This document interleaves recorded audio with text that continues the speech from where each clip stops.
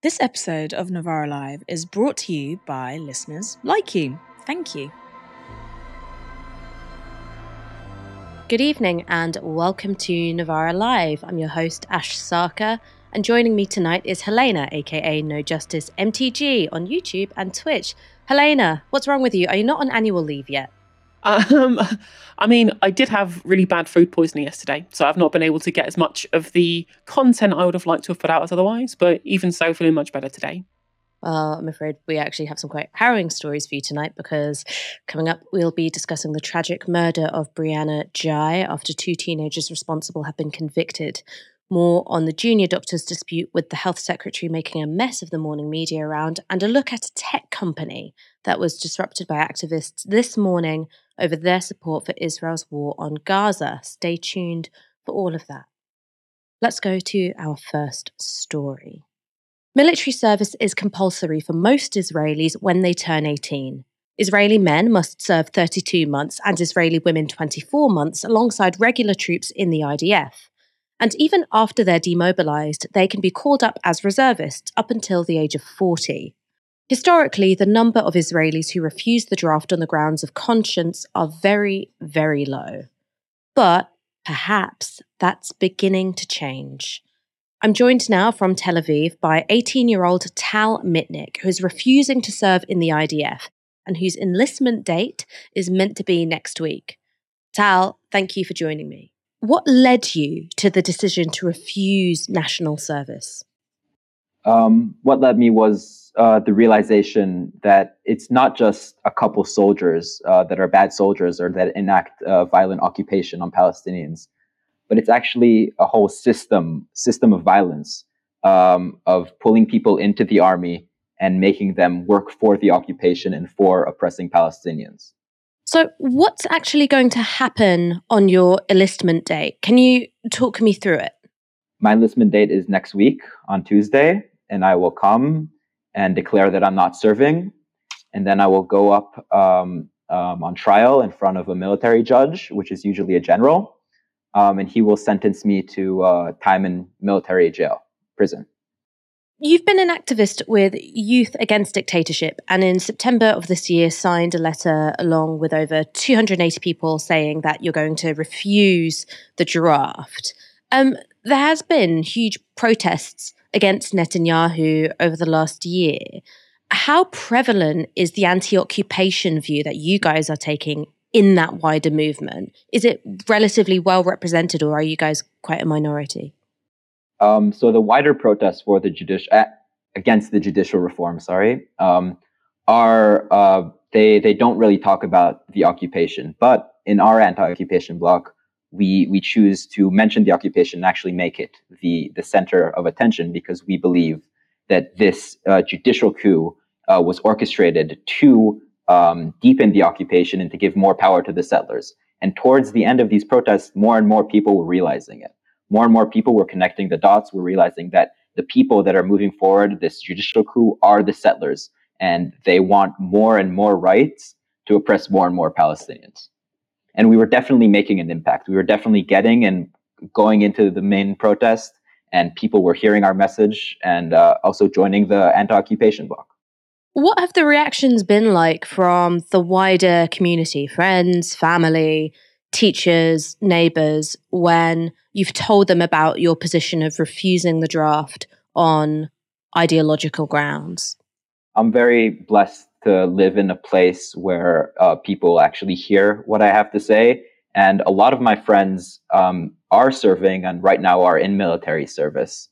And when I tell them my opinions, because I am their friend, they see the humanity in my positions, and they see that I only want for there to be good in this place.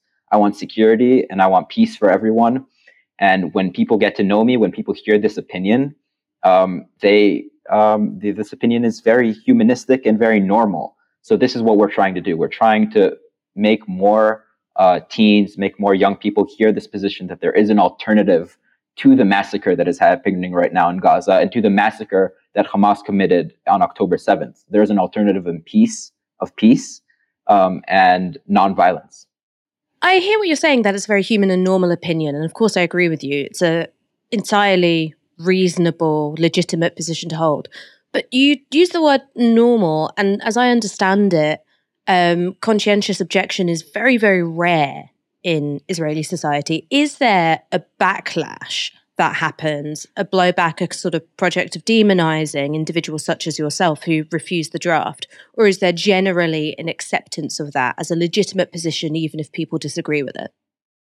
So actually, a common misconception is that all Israeli teens serve, when actually only 50% of people who receive draft letters end up serving or finishing service. So the other 50% either don't serve or don't finish service. And when people hear that someone didn't serve, they don't necessarily start attacking them. But not serving from a conscientious position, from a political position, does get attacked. And a lot of conversations with peers start with, where are you serving or where have you served? And then the first second of this conversation, already there is a divide between us. I want to talk about a particular instance of violence that occurred in the West Bank when IDF soldiers shot and killed a 2-year-old Palestinian toddler. After about a year nearly of investigation, the IDF admitted culpability for shooting and killing this toddler, but the officer involved only got a reprimand. What is the awareness like amongst Israelis of these kinds of human rights abuses and the realities of the violence that Palestinians have to live under every day? Is it a widespread acknowledgement of what goes on, or is it not really reported, not really spoken about? Right after these situations happen, and these situations happen all the time, for example, with Shirin Abu Akleh a few years ago, the first IDF message is that there were Palestinian terrorists that committed this. And then a couple of weeks later, they walk back and say, okay, it was us, but there were terrorists behind them. And then a couple months later, in a small story that no one sees, they actually admit to murdering or killing the victim. And yes, most people see the first headline that's published 2 days after the incident and don't even think that the spokesman for the IDF is lying. The spokesman for the IDF is seen as a trustworthy source, and no, it doesn't matter what they say a couple months later. What they said right after the incident is the only thing that we get to hear. What do you think living in a society that has national service does? Do you think that makes the culture more broadly militaristic? Does it contribute to a culture of impunity within the military itself? Because if you've got lots of people serving alongside the military, there's a degree of involvement and complicity and perhaps a reluctance to call out human rights abuses when they occur. I mean, do you see a relationship between those things? Definitely. I think militarism in Israel is very entrenched in society, and the military is like a golden goose that you're not allowed to touch. You're allowed to criticize the government. You're allowed to go out for gay rights, for women's rights. But when it comes to criticizing military action against Palestinians or other oppressed communities, this is totally out of the norm. You cannot speak against the military because it's so entrenched in society. Like I said, a lot of conversations start with the military, and because most people did serve, it's seen as this kind of thing that everyone needs to pass in order to become an Israeli. Last year, 4 teenagers were handed down a prison sentence of a year because not only were they conscientious objectors, what the court decided, a military court, was because they'd organised together, it sort of put them beyond the realms of normal conscientious objection, and, it was more like a kind of organised form of disorder. What kind of punishment are you expecting after your refusal to enlist next week? There is no governmental policy or military policy to deal with conscientious objectors. So they basically sentence us as much as they want until they give up. They basically sentence us for a week, for example, in the start, and then give me a new enlistment date and try to say that now you can enlist. And then when I refuse again, they give me 20 days and then 30 days and then 30 days until they're done with me. So I have no way of knowing how long it's going to be. In terms of the knowledge that you have, do you know if there are any long-term repercussions that come from refusing to serve along conscientious grounds? And is it something that would be different for perhaps working class Israelis or Israelis who don't have, many international connections? Is it something that plays out differently according to the level of socioeconomic power that you might have? Going out publicly and talking about refusing service bears a huge social cost. I have the privilege to come out publicly. I have a supportive family and supportive friends, but a lot of refusers don't have these supportive nets. So that's why I feel like I need to come out publicly, and this is something that will help, and I need to use my privilege for the good. Yes, it does have a cost, and it's mostly a social one, as I've said before. It can cost friendships, but this is something that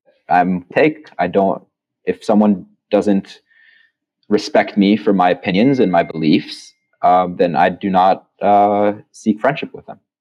And I suppose my final question is, what do you hope that your refusal to serve in the IDF will achieve? What do you hope it's going to do in terms of the wider peace movement, and how do you hope to change people's minds? I hope to get to as many Israeli youth as possible and tell them that there is another option. Serving is not something that's going to happen forever, and the army needs to change for there to be an actual solution in this place. We need to realize that nonviolence is something normal. It's normal to want nonviolence, and it's normal to want a solution here, and that there are 7 million Palestinians here, and we need to acknowledge that fact that they're not going anywhere and live with them. Tal Mitnick, thank you so much for joining us this evening. A really inspiring interview. I can't imagine being brave enough to face prison at the age of 18 years old. So respect to Tal Mitnick. Let's go to our next story. This morning, hundreds of health workers picketed the London headquarters of Palantir, a tech company with close links to the CIA, who have endorsed Israel's bombardment of Gaza. Palantir have recently been awarded a £330 million contract with the NHS for data management services. That's despite widespread concerns about privacy and outsourcing in the NHS. And here's an explanation from The Guardian. Palantir has been viewed with suspicion in the UK over its history of rising from the US spy industry and links with the CIA. Thiel, as in Peter Thiel, its founder and chair, who was a notable financial backer of Trump, has claimed that the UK has Stockholm Syndrome when it comes to its affection for the health service. In contrast, Palantir's chief executive, Alex Karp, has said he wished the US had a healthcare system that served the poor and underserved as well as I perceive the British one does. Health workers for a Free Palestine blocked the entrance to Palantir's office in protest of both its role in privatisation of the NHS and its connections to the Israeli military. This is from Tribune's reporting of the protest. Jessica, a nurse and member of Health Workers for a Free Palestine, told Tribune, "It should be unthinkable for the NHS to do grubby deals with a company which is complicit in and profiting from Israel's systematic destruction of healthcare facilities." According to the United Nations, at least 300 healthcare workers have been killed in Gaza since 7th of October. This is more than the total number of healthcare workers killed across all countries in conflict in any year since 2016. Palantir have been tight-lipped about the precise nature of the services that they offer to Israel. But here's what we do know. This is from Tribune. The company has provided military and surveillance technology to the Israeli government for years, including predictive policing services used as part of the occupation to systematically harass and detain Palestinians. Such predictive systems are used by Israel to analyze the social media posts of Palestinians. In 2010, Israel issued Military Order 1651, which imposes a 10-year sentence on anyone who attempts to influence public opinion in the West Bank in a manner they deem harmful to public order or who publishes words of praise for hostile organizations. For years, the Israeli army has used broad military orders to intimidate and arrest Palestinian human rights activists engaged in non-violent protests. Palantir's racially profiled analytics systems therefore facilitate the unjust arrest of Palestinians. Many have faced long prison sentences for simply posting photos of family members killed or imprisoned by Israeli forces, citing Quranic verses, or calling for protests. Evidence suggests that Palantir have been expanding their presence in the country over the past year. And what's more, they've been explicit in their support for the bombardment of Gaza. Here's what they posted on Twitter shortly after the airstrikes began in October. Certain kinds of evil can only be fought with force. Palantir stands with Israel. And in a recent letter to shareholders, Palantir CEO Alex Karp wrote this: "We are one of a few companies in the world to stand up and announce our support for Israel, which remains steadfast. Palantir stands with Israel." So, what are Palantir all about? In an interview with Fox Business in early November, the co-founder of Palantir, Joe Lonsdale, was asked about Palantir's role as a contractor with Israel. Here's what he said. When we were building Palantir, we actually learned a lot from the Israelis. They're quite good at what they do. And one of my proudest moments was when Israel actually started working with Palantir. And so Palantir helps Israel do a lot of things too. And, these days, there's a lot of new possibilities, Liz, in the defense space. There's a lot of ways you can apply AI to make the Navy work better and do autonomous vessels there. There's ways you can use AI to turn off drones at a great distance with EMP shocks, and whether AI makes the power go much farther if you hit the emitters all at once. And so you're seeing all sorts of really interesting new techniques developed for the battlefield, and it's scary because the bad guys are starting to use this too. Iran and China are very advanced. We're trying to make sure the U.S. stays more advanced than our enemies and keeps them scared. And you're seeing a lot of this happen. You're seeing Iran right now test all sorts of places in the region. You hear about their Shahed drones going into Jordan, testing the defenses there. They'd very much like to take out the king there and try to get the people to go on their side instead. And there's just all sorts of really scary things happening back and forth right now. Yeah. And we're trying to keep the good guys armed and ahead. Lonsdale doesn't actually say what Palantir learned from the Israelis, but if I had to guess, I'd suggest it might be something about developing technology for the purposes of mass surveillance. An article published earlier this year by Wired told the story of Britta Eder, a defense lawyer based in Hamburg. Eder's work as a lawyer means that her phone contacts are full of people considered by the state to be criminals. Enter Palantir. When Hamburg passed new legislation in 2019 allowing police to use data analytics software built by the CIA-backed company Palantir, Eder feared she could be pulled further into the big data dragnet. A feature of Palantir's Gotham platform allows police to map networks of phone contacts, placing people like Eder, who are connected to alleged criminals but are not criminals themselves, effectively under surveillance. Israel has a particular knack for surveillance technology. This is from Al Jazeera. The Israeli military-industrial complex has turned the occupied Palestinian territory into a testing ground for advanced weaponry and surveillance technology, which it exports worldwide. From powerful tools like the Pegasus software, which was used to hack the phones of high-profile individuals such as Jeff Bezos and Jamal Khashoggi, to selling drones to the European Union to monitor people seeking to cross the Mediterranean, Israel's technology has become a global leader in conflicts around the world.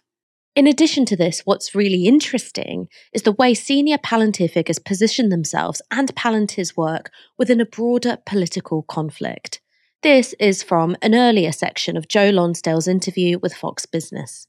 Absolutely terrible, the terror tactics they use to attack civilians in order to do this. And Israel's now doing what it has to do in eliminating the bad guys. And you're seeing, in our world, you're seeing a lot of volatility around this. There was a lot of us who spoke out for Israel's right to defend ourselves. And you saw a lot put on lists with our names listed as, don't work with this person if you're on the Hamas side, if you're anti-Israel.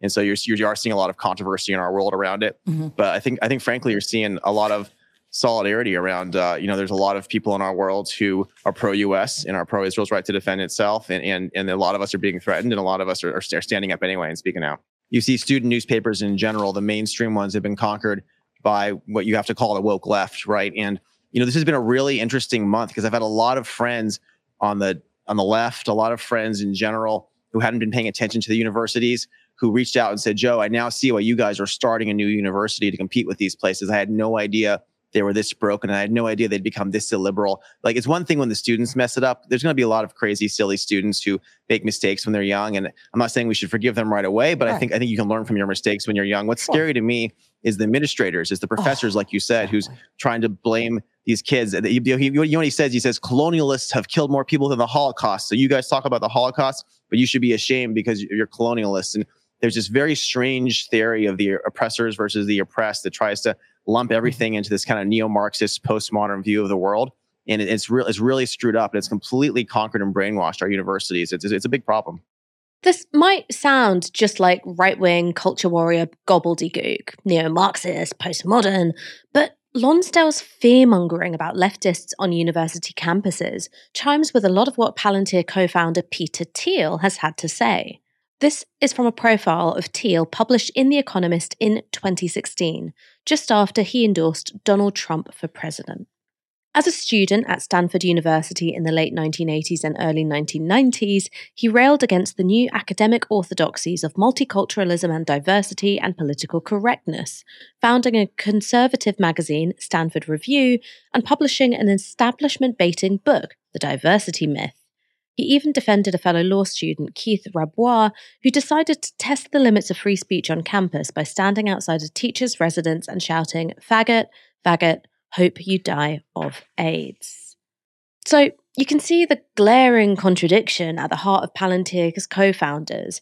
Free speech is good when it's someone screaming homophobic slurs, but when it's someone allegedly singling out Jewish students in their class, which, by the way, I think is totally abhorrent, free speech is suddenly bad. And personally, I don't see a massive difference between these two acts. But it makes political sense to treat one as a free speech issue and the other as a hate crime if what you want to do is disempower progressives and build up the influence of the far right. In a 2009 essay written for the Cato Institute, a libertarian think tank, Peter Thiel wrote, quote, "I no longer believe that freedom and democracy are compatible." According to Thiel, the rise of statism could be blamed on giving women the right to vote and the growth of welfare recipients. And rather than getting too hung up on stuff like human rights and democratic values, Peter Thiel urges us to consider the idea that, quote, "the fate of our world may depend on the effort of a single person who builds or propagates the machinery of freedom that makes the world safe for capitalism." And it's funny how it's always these ultra-wealthy dudes who want us to give autocracy a chance, eh? Helena, there's a massive overlap in this story between trade unions, foreign policy, privatization, surveillance, the rise of the far right. Do you think that this is why our government wants to ban public bodies from joining the BDS movement? I think what you really have to do is you have to dig deep down into Peter Thiel's personal ideology and the kind of things that he gets involved in. It's filtered down to the people who are currently in high-level positions within Palantir and this side of the right wing, especially in America, right? Because we've got to remember that Peter Thiel is part of this new right. He'd been funding people like J.D. Vance and Blake Masters in their political campaigns for the Republican Party. Now, of course, what they do want in general is this kind of anti-democratic technocracy. That's the kind of thing that Hayek would have advocated for, where any democratic participation therefore undermines the power of the market by giving people something that they are not engaging with via market values, because it's democratic values. Those are two things that oppose each other in the economic realm. But I think it's more than this, right? Because one thing that you look at when you look at Peter Thiel's writing is this belief that liberal individualism has failed, or it's succeeded in what everyone said that it would achieve, but it has failed in terms of creating what he would believe a good society that would indeed conform to quote-unquote Western values. And this is where it goes into and slots into the current GOP campaign in the United States with anti-Semitism on campus, it's allegedly, right? Or the undermining of Western values within universities. We even saw in that clip him talking about things like neo-Marxism and postmodernism, which of course are completely opposing ideologies. You cannot be a Marxist, postmodernist, those things don't work together. But what's important is they are trying to get people to undermine the universities in America. This is a specific thing they're trying to do all across the right wing in the United States. Jordan Peterson has been a person who's been into this kind of thing, as well as in schools as well, with the push for school choice legislation underpowering educators within the United States, because they are not specifically conforming to the kind of quote-unquote Western values that Peter Thiel thinks that they should be doing so. And liberal individualism has allowed this to spread by not imposing cultural norms on people or imposing ideological norms on people and letting them have this pluralism within a liberal society. And so by attacking the universities, they are trying to undermine the centres of thought in our country and the centres of discussion, which undermine, again, the kind of power that capitalists would have. Now, you can see this bleeds across into exactly what we're seeing in the United Kingdom as well. Rishi Sunak's government deliberately tried to ensure that You can't teach anti-capitalism in schools. Anything, you can't say things that are undermining of capitalism. And now we're also seeing the same kind of rhetoric around the anti-Semitism within universities in relation to support generally for the Palestinian people, in the same way that Suella Braverman described the pro-Palestine rallies as quote-unquote hate marches, this conflation of support for Palestine with anti-Semitism, which of course does exist in quite a lot in current society and is being massively increased in the wake of what's happened within the war in Palestine currently. But whether that's some kind of problem specific to universities remains to be seen. But what it is this desire to undermine it, because technocracy doesn't like the universities either. And this fits into the same kind of BDS bans that we're seeing within public bodies. They want to be able to control the narrative. It's a broader consolidation of pro-Western values, quote unquote, as Peter Thiel would call it, and imposing that from the top down in an autocratic fashion, whether it's because they want to undermine democracy more generally, undermine the failures they perceive as liberal individualism. This is coming across in loads of right-wing politics in the States and is bleeding through into the UK as well, which is why we see our current Conservative Party being far more in bed with certain corporations than with capital more generally, that we've seen over the last kind of few months or so. And so it's very dangerous to have Palantir access to loads of medical records from the NHS, when this is the same company that had all the records of the population that could potentially be impacted by Donald Trump's Muslim ban, which is something I found out when researching the segment today. So it's not a particularly not encouraging development, although at least we are seeing some pushback in terms of the protests today. I've got a question about the protests. So it's Health Workers for a Free Palestine. And it seems to follow quite hot on the heels of Workers for a Free Palestine, which was a group of trade unionists who picketed arms companies that manufacture components used by the IDF in their operations against the people of Palestine. And I guess I want to ask you, do you think that this, cross between the pro-Palestinian movement and the trade union movement, organised labour, and something that's normally considered a kind of single issue campaign, speaks to a kind of new wave of politicisation? Because I can't remember a time where people drew upon their identity as workers in order to participate in an anti-war movement or an anti-imperialist movement in the way that this is happening before. It seems certainly like a new development, or perhaps the revival of something which had lain dormant for a bit. I mean, it reminds me kind of the reverse of gays and lesbians support the miners. So instead of it being a kind of cultural group supporting the striking workers, it's now we're seeing the other way around. We're seeing that kind of be mirrored with workers supporting, an internationalist issue. And that sense, I mean, the RMT, there was the Bob Crow Brigade, I think, went off to fight in Kurdistan to support the Syrian Democratic Forces against Assad and against ISIS. So there's always been some level of internationalism within our union movement. The fact that it's kind of broadly being a lot more coordinated recently is certainly showing that after 40 years of neoliberalism, this desire for a collective movement, this desire to see a more kind of collective struggle together amongst loads of different intersecting ways in which people are affected by the failures of kind of global Western neoliberal capitalism. I think that's something really encouraging. And it's also why, going back to Peter Thiel, him and his close relationship with Elon Musk, it's why these people are essentially why Elon Musk said that he had to support the Republicans instead of the Democratic Party, under his claim that the Democratic Party are in control of the unions. And what do rich people hate the most? It's organized labor. And that's why they want to try and essentially draw this. This is why we're seeing this kind of united front between the capitalist class and the trade union movement are opposing each other, not just on their material lines, but also on broader ideological lines outside of just the material interests of labour versus capital. I mean, I just love the unexamined irony of tech CEO who loves free speech, but also creates an algorithm which identifies Palestinians sharing the wrong kind of social media post. You just, absolute chef's kiss there. Let's move on to our next story. 2 16-year-olds, one boy and one girl, have been found guilty of the brutal murder of Brianna Ghey. Brianna was stabbed 28 times in a park in Cheshire in February this year. She was just 16 at the time, while both the killers were 15. One of the killers had posed as her friend. This was Brianna's mother speaking after the verdict was delivered at Manchester Crown Court. Two 16-year-olds, one boy and one girl, have been found guilty of the brutal murder of Brianna Ghey. Brianna was stabbed 28 times in a park in Cheshire this February. She was just 16 at the time, while both killers were 15. One of the killers had posed as her friend. This was Brianna's mother speaking after the verdict was delivered at Manchester Crown Court. Brianna was larger than life. She was funny, witty and fearless.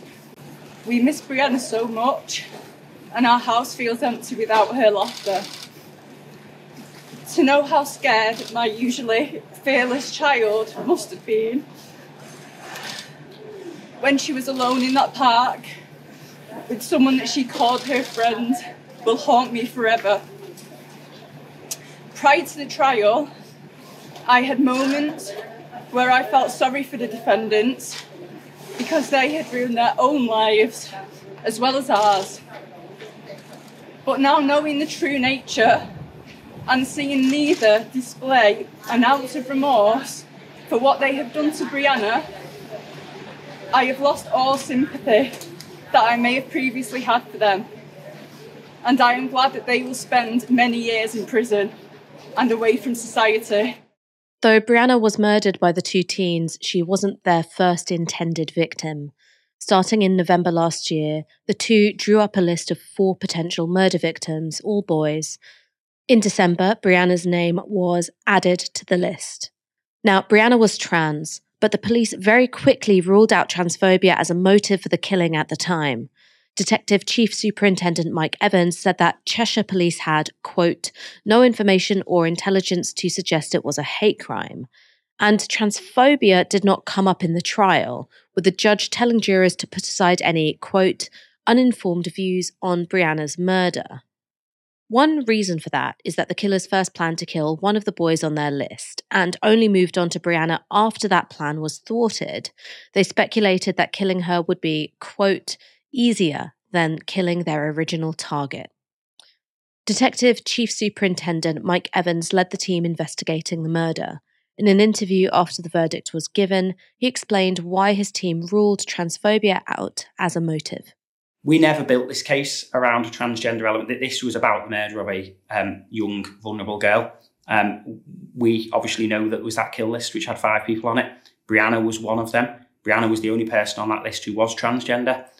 This was about murderous intent for somebody. As I said to you earlier, I think the fact that Brianna was vulnerable through a sort of isolation and anxiousness made her more accessible to them. And that, I think, tragically is what led to them choosing Brianna. The thought there seems to be that Brianna's vulnerability and anxiety, the very qualities that marked her out as a viable victim for the murderers, were completely disconnected from the fact that she was trans and living in an increasingly transphobic society. But that seems pretty implausible, and it's made even less plausible by the messages the killers sent one another. The girl, who picked Brianna as a possible victim, introduced her to the boy with this message. I'm obsessed over someone I know but don't have feelings for them. She's called Brianna. I don't know how to explain. Also, she has a dick, lol. For his part, the boy repeatedly used dehumanizing language to talk about Brianna, describing her as an it, and sent several clearly transphobic and sometimes graphic messages to his accomplice. Both the police and the prosecutors in the case have said that the motive for the murder is, quote, unknown. Deputy Chief Crown Prosecutor Ursula Doyle was asked how unusual that is. It is unusual. It's not unknown, but it is unusual. And I think in this case, it has demonstrated that it was the thirst to kill that drove the defendants rather than having a particular motive, perhaps, to kill a particular person. And obviously the compilation of the list of potential victims demonstrates that they were fundamentally driven by a desire to kill and inflict suffering on others. For months before the murder of Brianna, the killers messaged each other about the ways in which they would kill their victim and how they wanted to keep body parts as trophies. That messaging culminated in a note written by the girl and dated with the day of the attack, meticulously planning Brianna's murder. Part of it reads, "Walk down to library, bus stop, wait until Brianna gets off bus, then the three of us walk to the linear park. Go to the pipe/tunnel area. I say a code word to the boy. He stabs her in the back as I stab her in the stomach." That code word was gay. Throughout the trial, the defendants argued that the messaging between them was just a fantasy. Was that true, or had they planned to kill from the beginning? And if it was true, could it have been the selection of Brianna, a particularly vulnerable victim, that led them to turn their fantasies into a horrific reality? This is Doyle on that question. It's hard to be completely certain about whether the messaging started as a fantasy and then became reality, or was always reality. Certainly the messaging, considering that it came between two very young people, was very dark. The content was very dark, and in fact terrifying in content. But it's very difficult to say whether it was fantasy to start with and that became reality potentially. But what we can say for definite is that there became a point when a plan was made to kill Brianna, and that exact plan was ultimately carried out and led to the unfortunate death of Brianna. It'll now be up to the judge to decide what role Brianna's being trans played in the motive of the killers. Speaking to The Independent, Doyle explained why motive didn't feature in the prosecution of the case. All the prosecution can do is prosecute the evidence we have, and obviously it's not part of the prosecution case to label it one way or another. The evidence is there, the evidence of the messages is there, the evidence of the language used. The Crown doesn't have to prove a motive, and so it wasn't that we had to prove a particular motive to say it was motivated by hostility to a transgender person or motivated by anything else. Once all the evidence has been heard, the convictions are recorded, the verdicts have been recorded, and the sentencing exercise takes place. That's the point of the court, that the trial judge has to decide whether there is evidence before him or her in this case to show that actually this offence was motivated by hate, by hostility towards transgender. So it's not a case that we can label it as prosecute it as one thing or another. We prosecuted it as a murder, and we presented the evidence that we found that the police had and put before the court. In her sentencing of the killers next February, the judge will decide whether transphobia was an aggravating factor in the murder.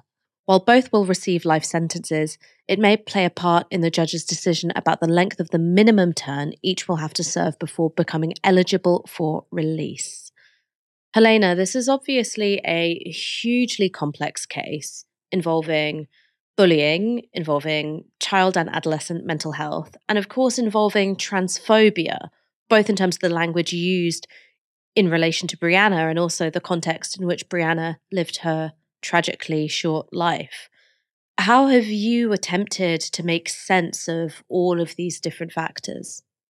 I mean, once you've seen the kind of writings that the offenders engaged in, it was very clear to me that these are just deeply unwell individuals, right? You don't write the kind of things, do the kind of meticulous planning as children that the people, the convicted, I guess the convicted murderers now engaged in. It's clear to me that there's something wrong in the head at that point. I don't think you can. I think, given what we see as a broad range of potential targets and this kind of odd fascination with murder, this kind of disgusting fascination with murder, where I think transphobia plays an element to this is the selecting of Brianna as a potential target, right? They were always going to kill somebody, but the kind of dehumanizing language that they continually used about her, such phrasing like, "I wonder if she'll scream like a boy or a girl when we kill her." That's the kind of words they used during their planning of the murder. These people clearly are transphobic. Whether it's a motivating factor in selecting her as a target is what I think is relevant here, because they were going to kill somebody. It's just who they were going to kill. And I think that, given, again, as has been said, her vulnerable position, given the kind of climate that we have around trans people in this country at the moment, I think that, to me, looks likely as something that would have led them to selecting Brianna in the list of individuals that they could have chosen for this horrendous act.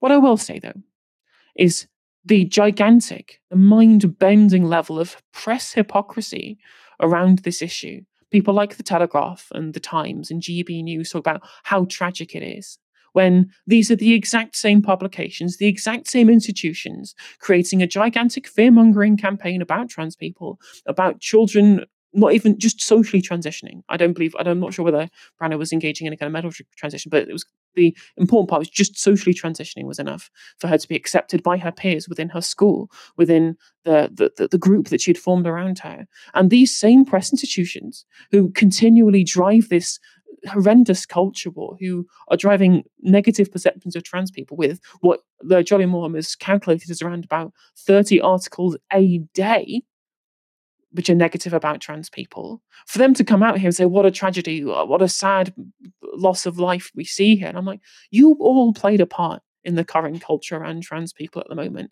And I will not, they have no leg to stand on, zero leg to stand on in commenting on these matters, and should quite frankly stay out of it.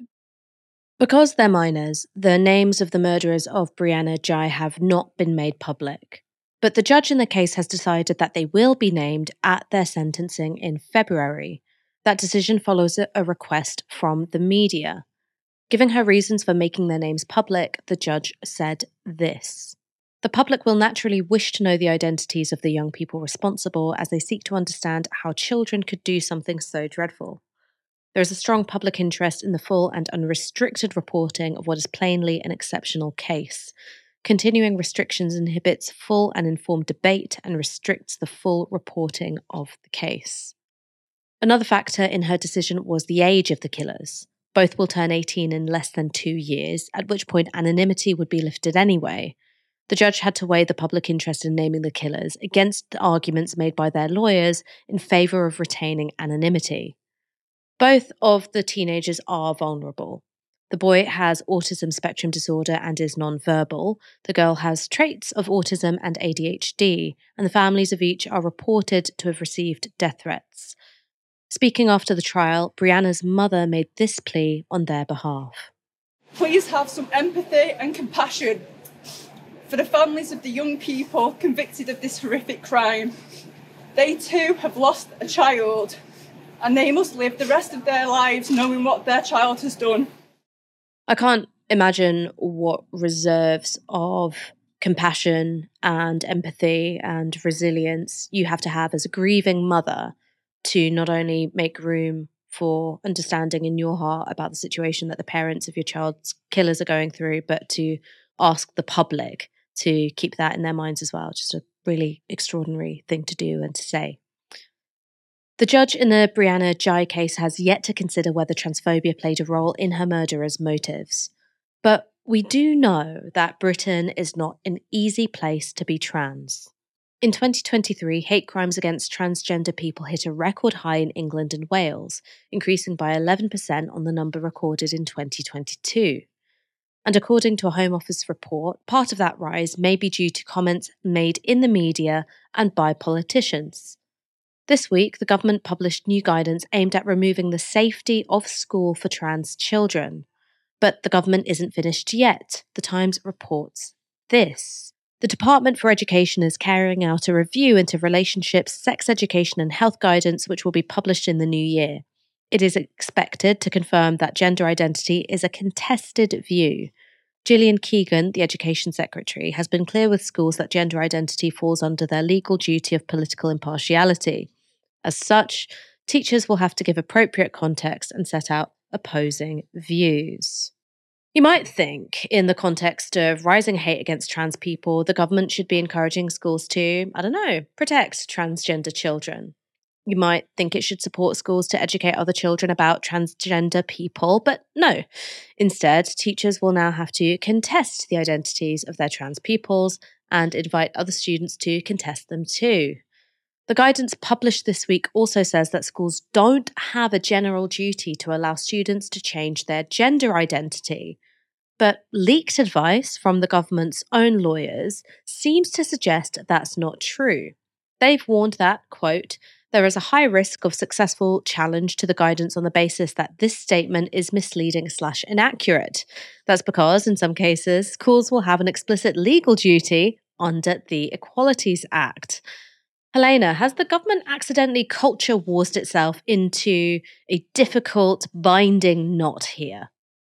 Quite the contrary. I think it's been very deliberate. They almost certainly know that something like this was bound to crop up. The lawyers have advised them this, but I think this was already on their minds when they were creating legislation like this, because they've never liked the Equality Act. They've always been looking for ways to undermine the Equalities Act, right? This idea of classical liberalism versus wokeism that underpins this idea of protected groups rather than just general protections, right? Ironic to be that the kind of people who go against trans rights in general talk about sex-based rights, which actually don't even exist within the Equality Act.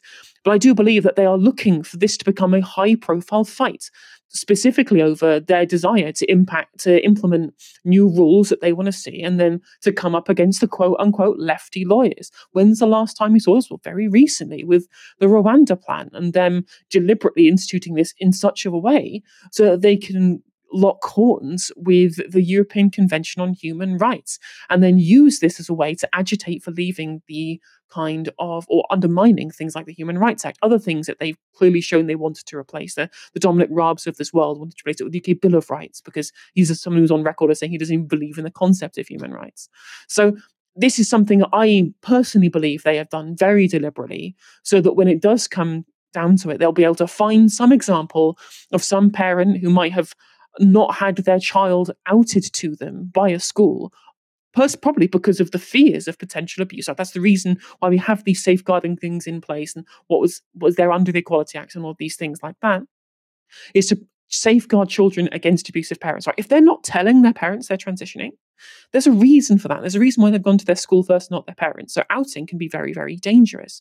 But if it gets to the point in which a school has not brought in the parents when they believe that there is an issue of child safeguarding, suddenly it can become this new hit piece that they can put out across the right-wing media sphere of this parent just wanting to know about their child and being blocked by the schools, which was therefore blocked by the lefty lawyers fighting over the Equality Act. And then they can use that as their agitation point for trying to revoke it at some point in the future. It really reminds me of the way in which the homophobic moral panic of the 1980s informed education policy. So Thatcher introduces Section 28. It makes it illegal to be seen promoting homosexuality within schools, which effectively means that teachers are frightened to discuss homosexuality in any way within the context of education. So for students who either were or were perceived as gay, it meant that they had absolutely no support from their teachers when they experienced homophobic bullying. Because you can't say, well, this is a very controversial issue. The existence of gay people is very controversial, and teachers shouldn't be wading into it.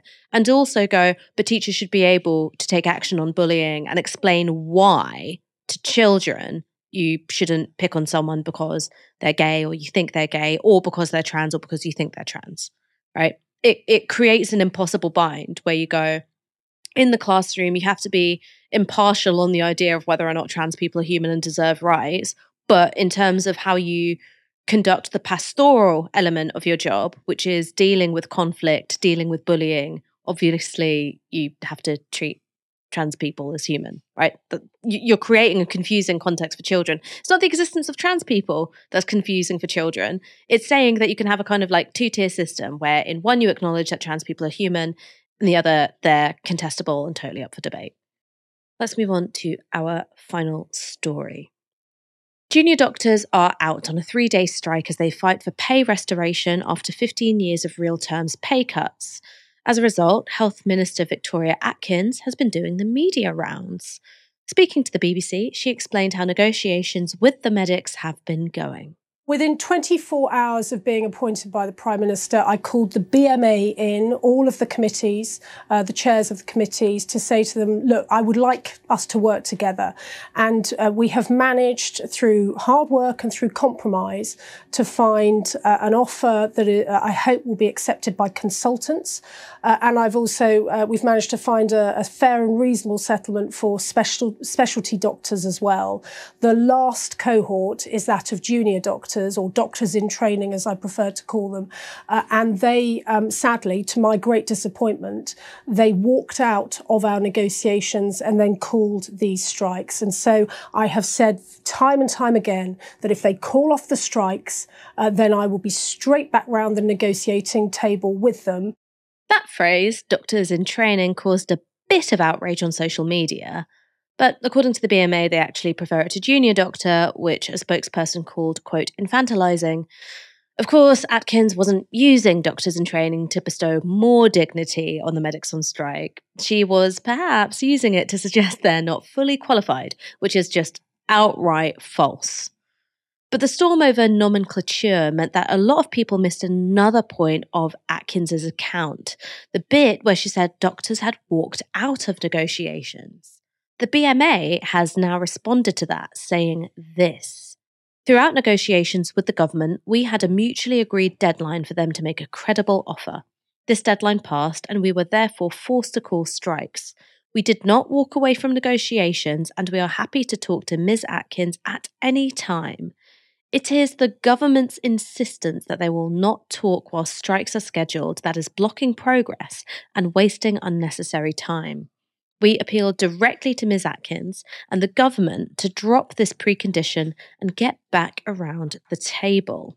In another interview, Atkins appeared to be stoking rebellion amongst the junior doctors. The Junior Doctors Committee decided the date of their strikes. So they decided to do it 3 days in the run-up to Christmas, and they have also now picked the worst week in the NHS's calendar on which to be on strike. Now, there will be many, many doctors listening to this who feel deeply uncomfortable that their committee has called these strikes at this time. And I would encourage anyone who feels like that quietly to consider whether this committee is in fact representing their views. The BMA has now also responded to that claim too. This is what they say. We'd also ask Ms. Atkins what evidence she has to suggest that we do not represent the profession and how many of England's 70,000 plus junior doctors she has spoken to recently. Members of JDC are working junior doctors, elected by their peers and are engaging with thousands of colleagues across the country on a daily basis, and the profession remains united in support.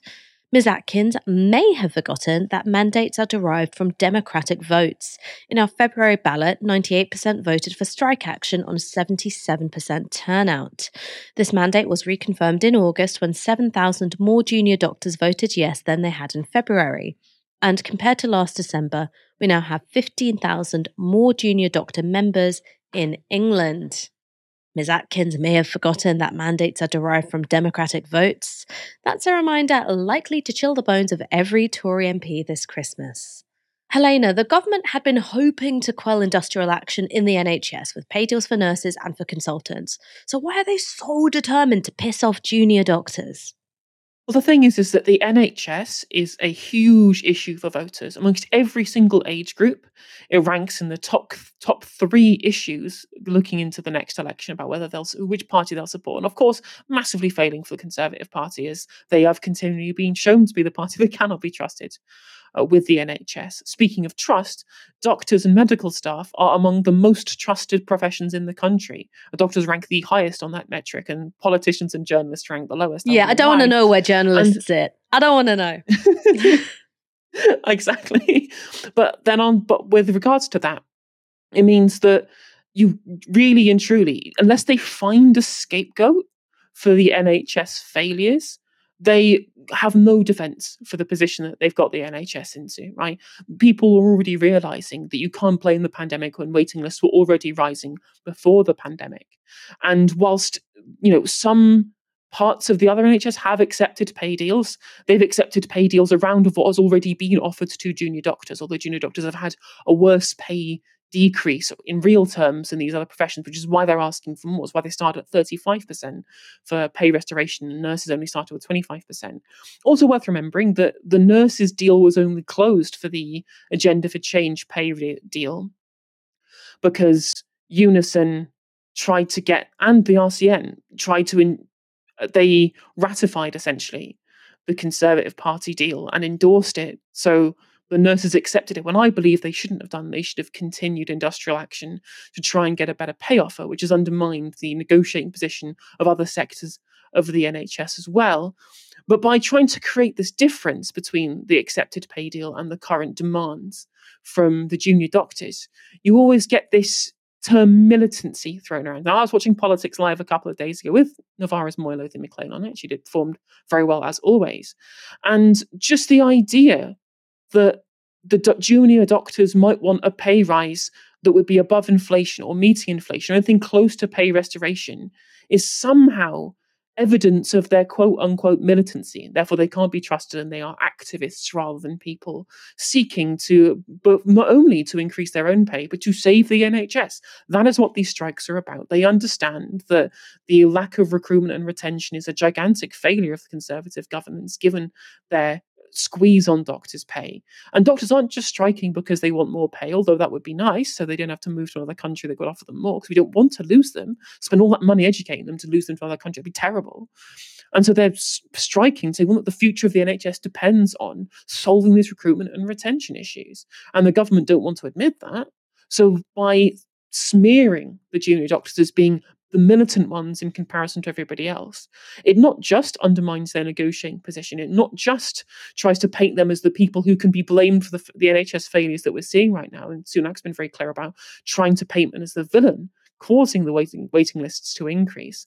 But on top of that, it signals to other sectors of the economy that if they want to agitate for fair pay increases, pay restoration, pay rises above inflation, then they are also militants too, who can therefore have all of their positions and all of their desires and negotiating positions undermined.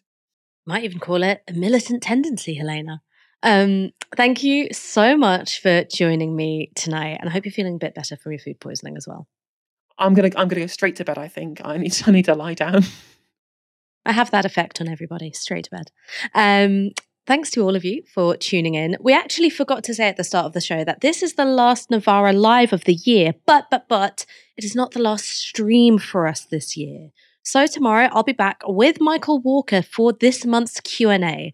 That'll be from 6 p.m. And when it's done, I can finally go on annual leave. For now, though, you've been watching Novara Media. Good night.